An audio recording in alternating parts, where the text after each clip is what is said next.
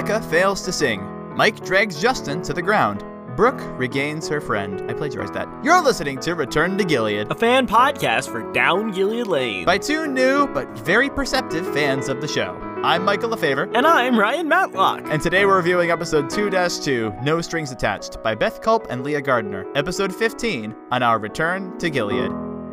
And today Ryan is energetic. Stop that. Excuse you? I'll be energetic if I want. I'm sure Ryan's just energetic to hear about young Brooke and young Becca, right? Because their actresses are totally fantastic. I mean, there's that. Sometimes I just get tired of saying intros with a straight face, and no one wants to listen to an intro where we're just monotone each time. So I swap it up. Maybe next time I'll sing it. Well, Maybe sometime I'll do an interpretive dance while I say it. You won't know. It's not like there's any redeeming qualities. You'll be able to imagine it. It's not like there's any redeeming qualities other than our tone in the way we do the intros, right? That's the only reason people are here, right? Just for our tone? I mean, I don't know. Here's the summary. When Rebecca Taylor is missing for the beginning of the Fall Festival field day, Brooke goes to investigate and make amends. Following up from last episode when I said it seemed like the Brooke and Becca stuff was more background than currently what's going on and the current controversy, it wouldn't make sense if it was the culmination, if this was the culmination of an arc, because Brooke and Becca, when they start talking to each other, they are right back to being friends again. And Becca might be a little bit cagey about what's going on and how things are with her mom or her dad, but because her mom's gone, and how she feels about her mom. But their chemistry is really, really good, you know? It is. Mm-hmm. It is. You feel like they're best friends and they have that history together. Even though it's just two voice actors who probably don't really know that much about each other. Yeah. Maybe. I don't know if they know each other, but I'm guessing they weren't friends since babies. Yeah, that'd be a good interview question. Ooh. But it's funny because I am, again, in this episode and I don't like it because of Becca sleeping in. I have done that several times. I've told you about my sleeping in until 5, right? Oh, goodness. That's a long time. Yeah, 2 a.m. to 5 p.m. It's not fantastic, but there have been times when I've been like, oh, rats, there's something I missed that I needed to do this morning. Not to this effect, but the reason Becca is like this is because her mom is gone, right? I got the impression that it wasn't entirely that her mom was gone, but more that she was staying out late with friends. So it's a domino effect that because her mom is gone, she's depressed and she's looking for validation that she's sort of a combination of looking for validation she doesn't get from her parents because they're never around, but she's also looking for connection and trying to basically grasp at straws at wherever she can get that. And so that's why she's kind of with the in crowd, is because if she's in, then that says something about her, and then she also gets the connection, and it all kind of culminates in exactly what she's looking for. But that means that staying out late, and apparently like very late, because it's made clear in this episode that it's like there's no curfew because the dad's not paying attention, so who knows how late she was out. Yeah. And as such, she misses it because she's sleeping in because she was out late and she didn't get her sleep earlier in the night. Becca presents an interesting case because she's a character who has some sort of moral code, but she's not super intelligent. And I'll explain why. I'm sure she's a smart girl, but because she keeps slipping back into the same mistakes, and because she realizes, oh, yeah, I should do this, and I should hang out with you, Brooke, but now that I've just got my friends over here, she's not doing a great job of critically thinking for herself what she should do. And that's a realistic character. So far, we've seen all of the Morrisons as our protagonists, as people who really think through things and make calculated decisions, and Becca's over here making rash decisions. It's a great foil for Brooke because Brooke sees this and wants to step in, and eventually at the end of this episode, there's a time when Becca actually does stand up for herself, and it ends up being that it hurts her relationship with her quote-unquote friends, and Brooke shows up and takes care of her, which is a great turning point. So there's a little mini arc going on in this one episode that I really appreciate. And I'm not sure, so you said the Morrisons think things through? It seems Is that like, what you said? Well, it seems like if you were to sit down with any of the Morrison kids, maybe except Timmy, and say, hey, what was the value that you put on this action that you did? And they could explain to you why. With Becca, it doesn't seem to be that she has a really strong reason why she's with her friends again after saying that she would hang out with I see what you're saying. Brooke and Luke last time. She's just slipping into the same habits. Whereas whereas the Morrisons have these conversations, and Beth Culp works them in, that if you do something, we're going to talk about it for a full 5 minutes. Right. And it could be that she just doesn't have a person who talks things through with her so that she can have that conversation, because her mom and dad aren't really, like, her dad's in the picture, but not really, because he's apparently, like, kind of workaholic as far as how he copes with everything. Yes. Well, she sort of did with Luke last episode, and a lot of it was kind of ignoring him, but also kind of listening to him, because he will be a good influence on her for the rest of the series. I just wanted to, like, kind of ask about that intelligence thing, because, like, at first it sounded like you were saying kind of all the Morrisons are more intelligent, which I wasn't sure if I agreed with, because it seems like Mike is just as apt to, like, make the same mistake 3 times in an episode and eat the brownie anyway, sort of thing. Yes. So that was now that you mentioned that, no, I take that back. Maybe intelligence isn't the best phrase, but you kind of... I think it's more like Mike could tell you why he did each thing, whereas Becca isn't quite sure why she keeps making the same decision. So it's sort of still accurate, I think. Right. And when I'm thinking about the rest of the Morrisons, I'm more thinking about Haley in the individual moments where she had slips of the tongue, or with Justin where he withdrew and why he withdrew, and the deep character development we got with that. Whereas with Becca, I think, come on, you're doing the same stupid stuff over and over again. But it makes for a really compelling character. I really like her. Child, Brooke, and Becca are just as cute as Timmy. Let's talk about great acting. So child actors are very hard to find. And the fact that it's just a little scene, it's like 2 minutes. And I remembered back in, I think it was like September or October when I heard this episode for the first time. I remember thinking when I heard that scene, oh, okay, well, this is interesting. I'm not sure what the relevance is here. But on my listen through for the review, I realized the way that their screams were recorded and the chemistry between the two of them and the way it's brought out in the writing, which character is which, even though it's really hard to tell their voices apart because we were just introduced to them. It's 1, great writing, 2, great acting, which leads to 3, great feelings on my part for how cute these two girls are. It's fantastic. Right. They mentioned that scene was when the Richters brought a roller coaster to Coleraine, so it's being established even more through the series that the Richters have been around for a long time and that they've had their influence over Coleraine for a long time. It's also showing just like how rich they are, sort of. I know. They brought an entire roller coaster to Coleraine, a small town, somehow. I guess, although roller coasters at fairs aren't that, or I guess this is a festival, it's a little bit smaller, but we've had a couple really big carnival equipment pieces near my hometown, which isn't a huge town, so it's not unfeasible, but I guess to the residents of Coleraine it would be kind of a shock. Yeah. One thing I wanted to mention was, and this might be a good segue into the rest of the episode, is that when Brooke goes to talk to Becca because Becca slept in and missed the national anthem, and Coach Stevens had to sing it. Oops. And unfortunately, we don't get to hear him sing it, which I'm very sad about. I wanted to hear. We're going to cut that off right there. So, moving on. Keep it in. Ryan, how about we get you actually singing something good later on? Like, maybe not today, but another time. Happily. Okay. So, when she goes to talk to Becca, Luke is the one who finds her because Becca pipes up when they're at her house saying, "Luke, is that you?" And so Luke and Brooke go in and they're talking. And then Brooke says something about Coach Stevens having to sing the national anthem. And when Brooke gives that line, I thought, oh, is Brooke going to be frustrated at Becca? But that wouldn't make sense given Brooke's revelation in the previous episode about the pride that she was holding over Becca. And in this one, it moves on from pride to forgiveness, which is interesting because Brooke was the one last time dealing with pride. And now she's the one forgiving Becca. So it's her pride holding her back from forgiveness. And yet she also needs to be forgiven for her own pride. Is that an interesting flip-flop right there? It is, yes. And so in that conversation, I was just going to bring out, I wasn't sure if she was mad or not, but it turns out she wasn't. She was just frustrated at Coach Stevens singing. No, I think she is still mad. Like, oh, really? I got that vibe, too, that she is mad. Oh, and, all right. But, like, throughout the episode, she makes it clear that she's trying to work through it.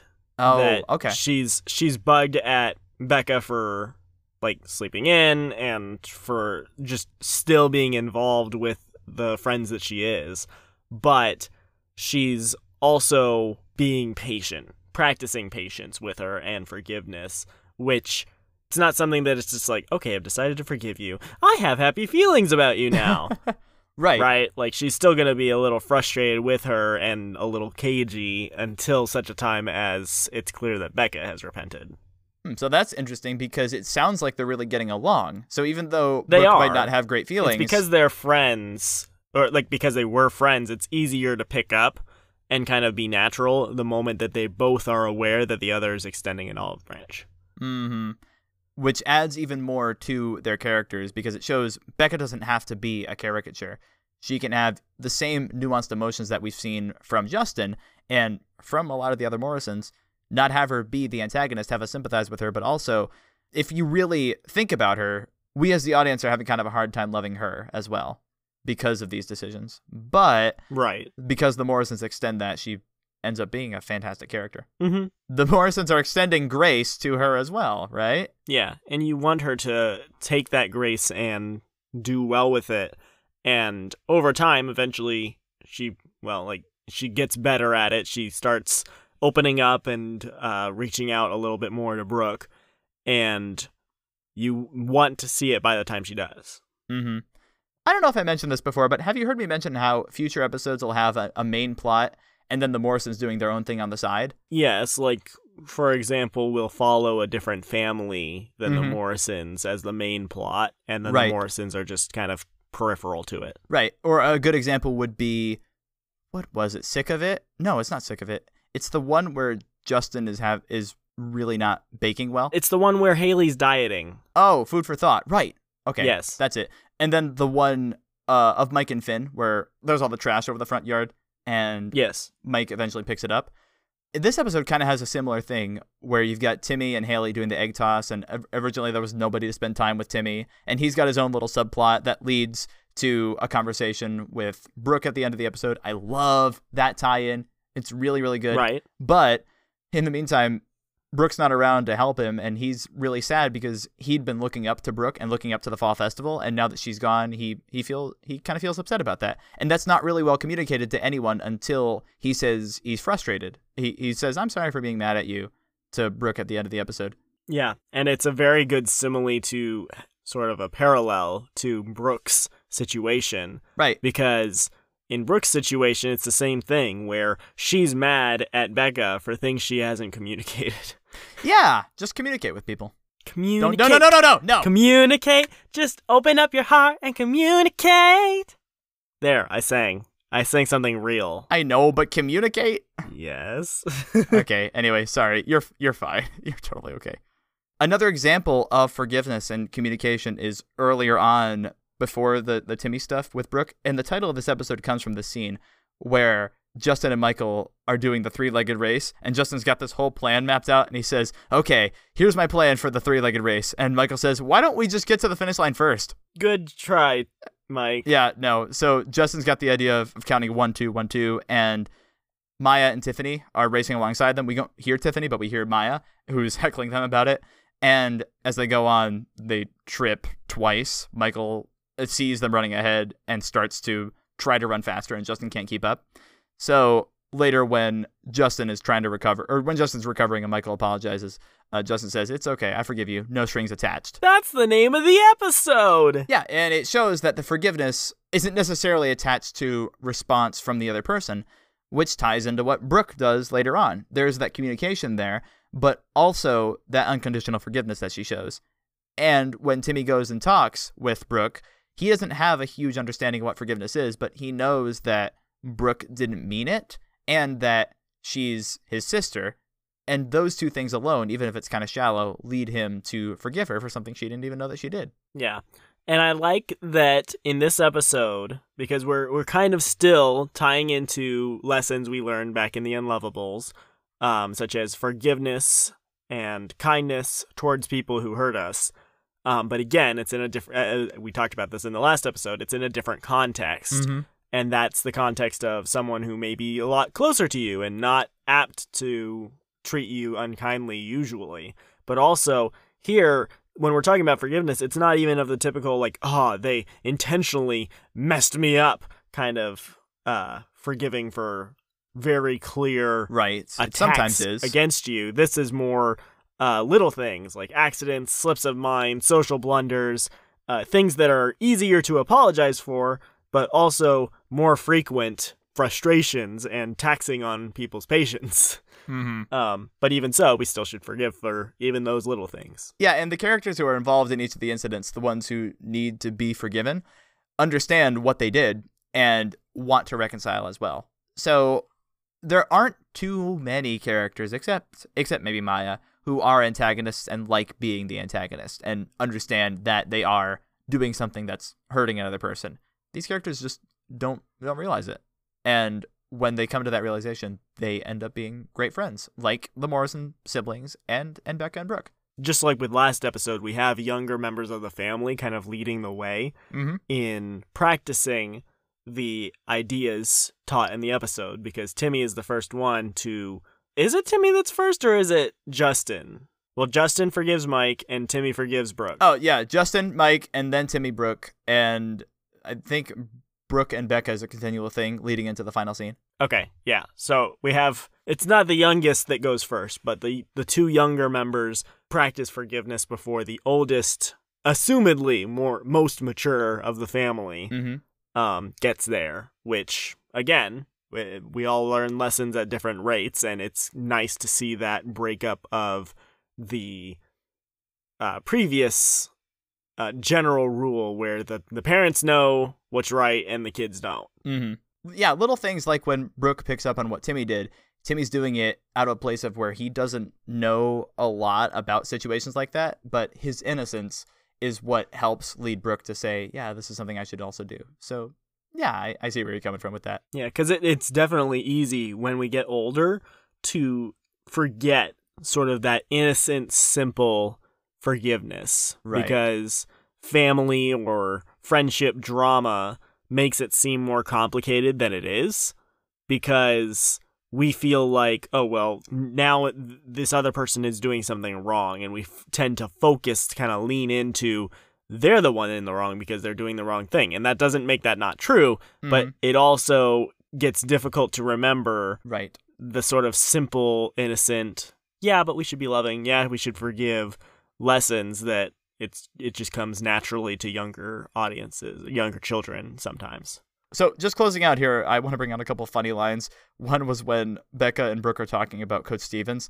And Becca asks, oh, can he even carry a tune? And Brooke says, maybe if somebody gave him a bucket. When I first heard that, I was like, what? I don't get it. Oh, carry. It's a pun. Yeah, you like puns. And then when puns. When young Becca and Brooke are talking about getting on the roller coaster, Becca says she'll buy Brooke cotton candy if she'll get on. And then afterwards she says, no, I'd only said I'd buy it if you didn't like the ride. Yeah. Well, she did say before they got on that she'd buy it if she didn't like it. Yeah. And so she's like, pay up, because I didn't like it. Then Haley and Timmy in the egg toss, and I'm guessing the egg just splats on Timmy. The sound design is great there. Yikes. Poor Timmy. Then when Michael and Justin are talking to Maya about their strategy, and Michael just completely makes up words.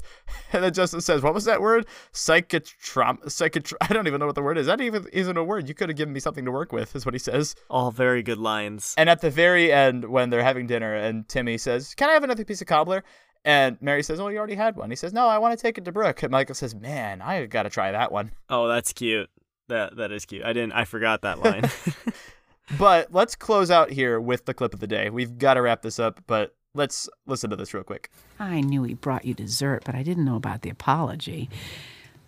He's just heard so many fun stories about this festival and the family field day.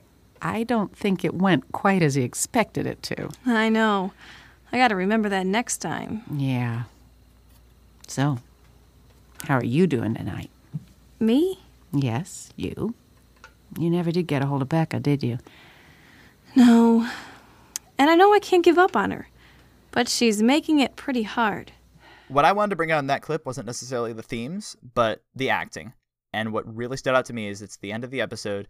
Jill Shellabarger-Mueller, fantastic job at everyone's in bed, we're all tired, but she's talking to her daughter, and you can hear the smile in her voice when she's talking. Sort of the smile, but also the end of the day weariness of just kind of like, we're just kind of at the end of the day, we're chilling, having a casual conversation, but also it might go in a serious direction. You definitely feel like it's a conversation at the coffee table or like the kitchen counter or something like that, you know? Yeah, from the writing to the sound design on Coach Stevens' voice to the creative thing from the last episode on Brooke writing in her journal, which I totally missed, to the subtleties in the acting here.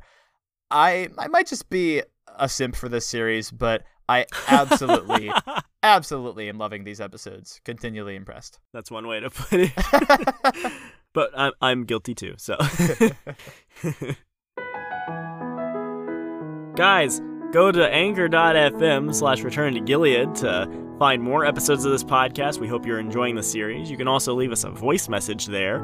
We also have a link tree with all the necessary links, including to the Facebook fan page, which we do not run, but we do frequent, and it is a fun place to meet other people who enjoy Down Gilead Lane. Yeah, I think that's all you guys need to know. Next time, we're doing Truth and Lies. I don't remember what this episode's about, but I'll be happy to cover it. Probably Truth and Lies. Probably something like that. Ryan, thanks for doing the work for me there. This has been Return to Gilead, and I'm Michael. I'm Ryan. Thank you so much for joining us. It's always a pleasure to have you here as we once again, next time, return to Gilead.